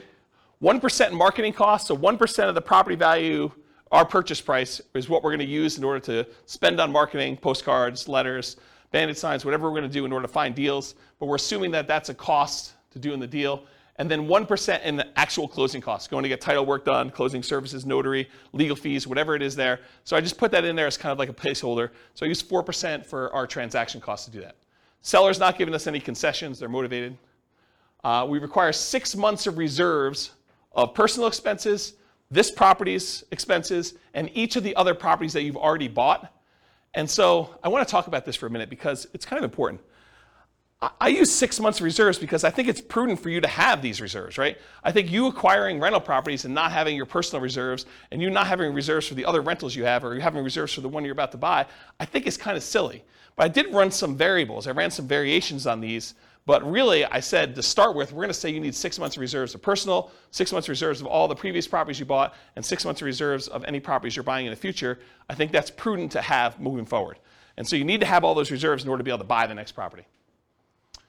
No debt to income limitations because you're basically taking over debt. So you don't go to the bank and qualify, so there's no DTI calculation that's going to limit you purchasing things, which did exist in other scenarios we ran, right? Buy and hold, nomad, house hacking. We looked at your DTI to make sure that you could qualify. In this case, we don't, right? We're not doing DTI because you're not qualifying for the loans. We're not doing loan assumption in this example. You're getting 1.5% of your purchase price back as a rebate from the tenant buyer when buying. So after you buy the property, I'm assuming that your tenant buyer is going to come up with at least 1.5% down. In this case, it is 1.5%, but I think that's a fair number to use. It's going to be about $6,000, something like that, right? This gets applied to a credit when they buy it from you in 4 years. Now, the way that we model this is not great for how we give the credit back, but I did include it in a really rough sort of way, but it's not perfect. I just wanted to warn you about that. We're using a 5% interest rate that you're taking over on the loan and that you are paying PMI. They do have PMI on their loan. They didn't put that much down, so they've got private mortgage insurance. We're using a 360-month loan, 30 years. $2,600 per month in rent, but rent also increases at that same inflation rate, 3% per year. You're likely to have negative cash flow if you ignore that upfront option fee you got and you ignore cash flow from depreciation. So a lot of folks, a lot of creative real estate investors will think about that option fee as some offset to their cash flow, right? If you get, as an example, if you get $2,400 as an option fee, isn't that sort of like an extra $200 a month for the first year in rent? So if you were like negative $100 a month on rent, but you got $2,400 in the option fee, it's not really negative $100 a month in rent if you really got the option fee up front. You just got like prepaid rent up front. Now it does count as a credit to them when they buy, so it's not like it's really that way, but it does offset some negative cash flow. And if you're getting $6,000, that offsets a lot of negative cash flow, right? If you get $6,000 option fee up front, it's like $500 a month for the first year, or $250 a month for 2 years, or whatever that is for 3 years. I can't do the math in my head. So we're not counting that. We're not thinking about that. And we're not counting the cash flow from depreciation. 3% of the monthly income is the assumed vacancy rate. 10% of the monthly income is the assumed maintenance rate. Although if you've got a tenant buyer in the property, you could argue your maintenance rate is probably going to be a little bit lower, because usually a tenant buyer, someone who's buying the property, is going to take care of the property a little bit better than just a regular old renter. And you could negotiate that they're responsible for the first X in maintenance on the property too. That's another way to structure this. I'm not going to talk about how we calculate taxes and insurance, but we are calculating, it's on there. And then I'm not going to go into details about how we calculate the depreciation benefit, just for the sake of time, but I do have that in there as well. Let me get a drink because I'm losing my voice. You guys hear my voice, or is it just like in my head? You hear it? Sometimes it's hard to tell if it's just in my head or not. Because you listen to yourself on recording every once in a while, and you're like, do I really sound like that? I guess I do. So buy up to 15 properties. Oh yeah. So basically I'm saying they can have up to 15 properties that they've acquired at any given time. I cap them at 15 because in some of these cases they're able to buy like an infinite number, right? Like they eventually get to the point where some of the deals start popping, they've got a lot of money in their bank accounts, and really they could go spend an unlimited amount of money in order to do any number of deals that they want. And I wanted to set a reasonable limit. I thought 15 sounded about right. Do you guys think 15 sounds right? Is it too low or too high? 15 right or no? Okay, 15 sounds good. I do run some variations there, how long you're actively buying for. Oh, I only buy properties for 10 years. Because if I keep running this for, a lot of times you're financially independent before 10 years, or like shortly after 10 years. So I basically stopped acquiring properties at 10, and I did some variations where I extended it out a little bit more, made it shorter, but yeah, 10 years is arbitrary. And then I buy up to 15 properties. We sell them to a tenant buyer after 4 years. Historically, over a large data set, it takes about 3 different tenant buyers in order to have a tenant buyer close on the property. And so if you have a tenant buyer every year for 3 years, I used 4 years. This seemed a little bit more conservative. Could be longer than that, could be shorter than that. Depends on how you structure the deal, what happens in the marketplace, their ability to qualify, financing availability. A lot of variables in here. But I think 4 years seemed like a reasonable cutoff. You could extend it out if you wanted to. And I didn't count extra option fees you had, right? Like you put a tenant buyer in there, they could live in the property for a year and then decide not to buy. They don't get married, they get divorced, they no longer need the property, they're transferred out of the area for work, whatever the reason is. But there are times when that tenant buyer is like, I'm leaving, and they just leave their option fee, and now you got to go find another tenant buyer, and you get to collect another option fee by doing that. So I didn't count that. And then even after the 10 years, they're selling property. So they acquire them up to 10, and then we could sell them 4 years after that. And then when you sell, use 1% in closing costs. Usually you're going to negotiate to have the tenant buyer pay all the closing costs, but this is sort of part of that offset to give them that 1.5% credit back. So I sort of finagled it that way. That's where that came from. You're not paying any real estate commissions because you've got the tenant buyer you've already found, and the tenant buyer is buying directly from you, so there's no real estate commissions on the sale. There's a 25% depreciation recapture tax. So all that depreciation benefit you got, you're paying 25% tax on that number in order to do that. And that's conservatively high. It's really whatever your tax rate is with a max of 25. And then you're paying 15% long-term capital gains on whatever gains you had when you do that. And I do all those calculations to do it. Any questions on my assumptions, all of which you can change? After 10 years, if they sell all their houses, what do they do with their money? So after 10 years, when they sell all their houses, they are invested in stocks and they're using their safe withdrawal rate. I did not do any modeling where they mixed strategies. The challenge with this stuff is there are so many different variations. Like once they're done doing all this stuff, do they do short-term rentals? Do they nomad? Do they house hack? Do they do buy and hold? Do they do hard money loan lending? Do they, what are they doing after this, right? And so, I mean, I could sit here and teach classes for weeks just with, oh, now they're going to do this. And you're like, okay, I'm not coming to that class. I came to the last one where they did something really, really similar, right? So this is sort of like pick one and stick with it. But I will add, you could go and model whatever you want, or if you're unwilling or unable to do the modeling, get me on the phone and we can do a paid consultation or something to do it. So, all right, any questions on assumptions? All of which are changeable. Cool. All right, now I'm going to run through the numbers from previous classes really quick. I'm not going to go into really crazy details, number one, because of time, but number two, also because if you go watch the buy and hold class, I go through the assumptions for how to get all of these. If you go through the house hacking class, I go through all the house hacking ones. You go through the Burr one, I go through all the Burr ones. So like I walk you through exactly how we do all that, and then at the end I'm going to show you the ones for creative financing, which I will take some time. So if they did all stocks and didn't buy any real estate, it takes them 40 years in order to be financially independent. If they go and they do buy and hold strategies, there's a whole bunch of different strategies, everything from buying one owner-occupant property and buying stocks, that takes 33 years. Buying 20% down payment rentals, that's 31.42 years. Buying 25% down payment rentals, that's a little faster at 28.67 years. Buying 15% down payment rentals with PMI as an investor, that's 33.5 years. There's a whole bunch of stuff where then you buy an owner-occupant, then you buy 20%, 25%, or 15% down rentals. Those are a little bit faster or slower depending on which one you're comparing it to. There's a whole bunch of ones where you do short-term rentals. Those are really fast, 23 to 24 years for those. There's ones where you buy an owner-occupant property, then you do short-term rentals. Those are a little bit longer than you just buying straight short-term rentals, but you kind of get the idea. So because of time, I'm not going to go into a lot of detail, but you see the numbers, and if you want more information on buy and hold, you know that there's a separate podcast episode for that, correct? Awesome. This is Nomad summarized. If you go buy 10 Nomad properties with 5% down, it's 26.5 years. If you buy 10 fixer-upper Nomads, it's 19.58 years. You buy 10 Nomad by proxy, it's 24 years. 10 Nomads, then you do short-term rentals with them, it's 12.67 years, which is actually one of the lowest in all these. You buy 10 Nomad properties and you get the house hacking roommates, either one roommate, two roommates, or three roommates, or four roommates. It ranges from 21, almost 22 years down to 17 years about with those different ones. If you do Nomads and you do lease option exits, it's about 31 years. If you do the Ultimate Real Estate Agent Retirement Plan, it's about 26 years. So go watch the Nomad class if you want details on any of those. We basically do this like class structure with Nomad for that. Here's the house hacking summary, and it went from vertical to horizontal because there's too many. And so it shows you all the different house hacking ones. I'm not going to go, but basically it's like how many different roommates you have and how many different properties you buy. So there's a whole bunch of variations on that, but here's the house hacking ones. Then I did Burr. There's 3 different Burr ones.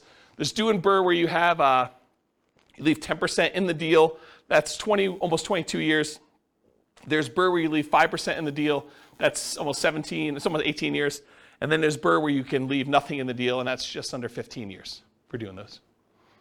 And then this is the quick turning class where you're doing flips, whether you're flipping like every 6 months, every 9 months, and how much you're making with the flip, 25K, 30K, 35K, 40K, 45, 50.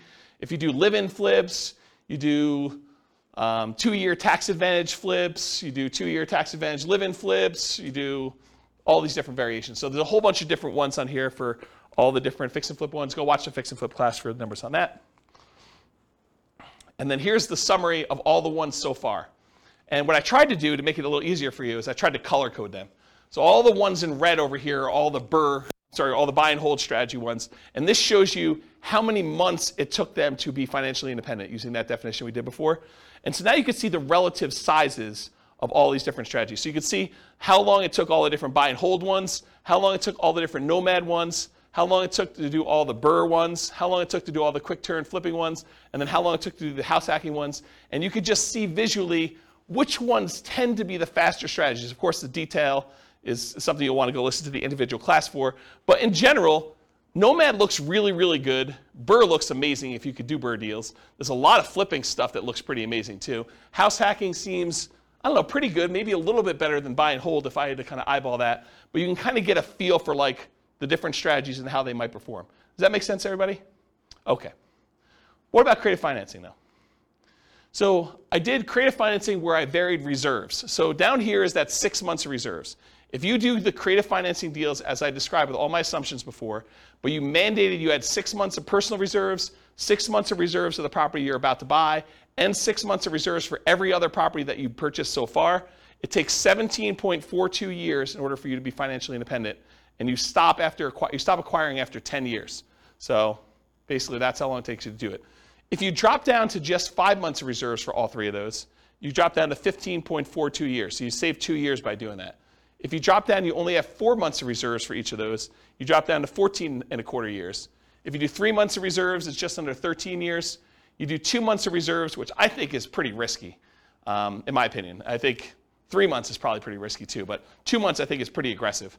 That's 11.67 years before you're financially independent doing this strategy. And if you decide you're crazy enough to do this with just 1 month of reserves, you can be financially independent under 9 years. Craziness, right? What if you do, instead of doing months of reserves, what if you say, look, I'm only set aside $10,000 in reserves. It'll adjust up with inflation, but 10K. Well, that's about 9.17 years. If you do just 10,000 in reserves. If you do 20,000 in reserves, 9.92 years. 30,000 in reserves, 12.67 years. $40,000 in reserves, 13 years. And $50,000 in reserves, 13.75 years. So you can kind of compare those. And then the ones below it are all the 1 month, 2 month, 3 month, 4 month, 5 month, 6 months of reserves instead. Okay, any questions on those? All right, last one I think. Nope, sorry, two more. So this is how big of a discount you got. So we've been doing this one so far, which was 6 months of reserves and getting that 6% discount, right? Like basically what a real estate commission might look like. Real estate commissions are whatever people negotiate, but 6% looks pretty familiar. But 17.42 years, that's the 6 month one. What if you were able to get a little bit bigger discount, like 8%? That's 13.67 years. What happens if you're able to get 10% of discount? That's 11.92 years. What happens if you're able to get a 12% discount when you buy them? That's 10.67 years. So getting a discount does matter, in doing this. What about by buying period? What if you said, I'm only going to do this for 5 years? Well, it takes you 35 years in order to become financially independent. If you only do it for 5 years, then you just let your money grow in the stock market. And remember, they're saving about $1,000 a month. Okay? What if you do it for the 10 years I said? That's at 17.42 that we covered already. And then if you decide to do this for a little bit longer, 15 years, you're financially independent after 12.67 years. So a little bit faster if you decide to do it longer. So I just wanted to show you that. Okay, so this is the same thing I showed you before. Now I just slid in this whole red section here for all the creative financing so that you can get a visual of like how effective these are compared to these other strategies. And it's super effective, right? I mean, I think the creative financing ones, and I did all the variations that we just covered, it's pretty fast compared to almost everything else we've done. It becomes one of the fastest strategies depending on like what you do and your assumptions about it for doing that. Is that surprising to anybody? A little bit? It's a lot of work though, right? It's not like doing Nomad. You just buy a property every year and you live there. This one's like you're out there hustling and buying properties and doing things and putting tenant buyers in there and negotiating and structuring all that. Any final questions on this? Is that helpful? Is like this slide, especially with the colors, I took a lot of time to write the color thing for you guys. I had to write special code for that. Like it was non-trivial. We good? Okay. So in conclusion, the assumptions for this modeling matters a lot. You're doing different price properties, you're doing different rents coming in, you do different discounts, you're doing it for a longer period of time, they're saving more or less. Because they don't even get enough money to buy their first creative deal until they come up with 6 months of reserves, which isn't instantly. They only had $10,000 saved up front. So it took them a while just to get to the point where they have enough in reserves and money for marketing and closing costs and everything else before they can even buy their first property. So if you change any of those assumptions, this changes everything. That's why the assumptions matter so much. So if you change reserves or market conditions, the appreciation rate, rent appreciation rate, the price, interest rate, rent, vacancy rate, maintenance, property management, tax insurance, all those things are going to have an impact on those numbers. The stock market rate of return or what you're investing in, and it's not just the return, it's also your risk profile. Investing in the stock market is a very different risk profile than investing in bonds or crypto, if you guys are into that, right? Their target monthly income retirement, we said they needed $5,000 a month in order to be financially independent. If it was $8,000, that's very different numbers as well. The safe withdrawal rate for any money they have in the stock market, that's going to come into play. The number and the frequency at which you buy these properties is going to be a factor. And then how big of a discount or the profit you make on each deal or the cash flow you make on each deal is all going to matter too. Then the strategies that work best in that market may differ. So just because I used all these assumptions doesn't automatically mean creative financing is always better, or house hacking is always better, or BRRRR is always better, or whatever. Like different markets will have different ones that are better. So you do the math for your situation, and you can go to realestatefinancialplanner.com/model, and over time, it's not all done, but over time, the reason why I'm doing the individual city podcast is going to have each of the cities have their own numbers done for these. So I'll pick whatever the city prices of houses are for there, and their rents and their taxes and their insurance, and I'll run through all the buy and hold, all the house hacking, all the nomad, all the creative ones, and I'll show you the numbers for that city specifically, and that'll all be at that realestatefinancialplanner.com/model page. You'll just pick your city, and I'll do it, and then you can copy your city to your thing and make adjustments from there, and then I'll be able to show you which cities are better, which I haven't really done a lot of work on, but that's where we're headed with that. Yeah, questions? Can you remind me for the reserves? Yeah. What assumptions do you assume they're invested? Do you just assume they sit in In stock market. Okay. Yeah, so instead of modeling and saying, okay, they're 10% in cash and 90% in stock market, I said, look, we're just going to simplify this down, and all of it's at 8% in the stock market. Okay, I thought that was it. I just Yeah. didn't remember if there was Yeah. a separation between that and like other investments. Yeah, we can model it differently. It's just a pain in the butt. And for the level of detail we're doing, I mean, there's so many things that are variable in this stuff that we're just not making variable at. I just remember you talking about reserves the same way before, so that's why I was. That's the benefit of me teaching the same class 10 times, is that I say something different one time, and you're like, oh, I didn't realize he was talking about it that way. Yeah. Okay, any questions? Because that's all I got, and I am like at time, and COVID voice and everything. Is that helpful? Like a crazy creative financing class? Not probably what you were expecting coming in, right? You thought I was going to teach you how to do creative financing, which I may still do another class, but this is sort of like, hey, now you know more about creative financing and the risk and scalability and how it performs, and I think this was the class that most people didn't know they wanted but do need. So at least that's my take on it. You tell me if I'm wrong. Helpful? Yeah. Okay, good. You're very welcome. Any final questions before I stop recording? Awesome. Well, thank you all for coming. I do appreciate it. I will see you all next week for partnerships. With home prices up, mortgage interest rates up, and rents up, but not quite enough to counteract the higher prices and interest rates. Cash flow on rental properties in New Haven is harder than ever. Book a call with the Real Estate Financial Planner to apply our proprietary 88 strategies to improve cash flow on your rentals. See the show notes for a link to schedule your call and improve your cash flow today. If you're a real estate agent, lender, or professional in New Haven that wants to help our real estate investor listeners, consider reaching out to learn about collaboration opportunities with this podcast. We'd love to add more value to our listeners by having you assist our investors buy, sell, and finance their real estate investments. See the show notes to schedule a call to discuss collaboration opportunities.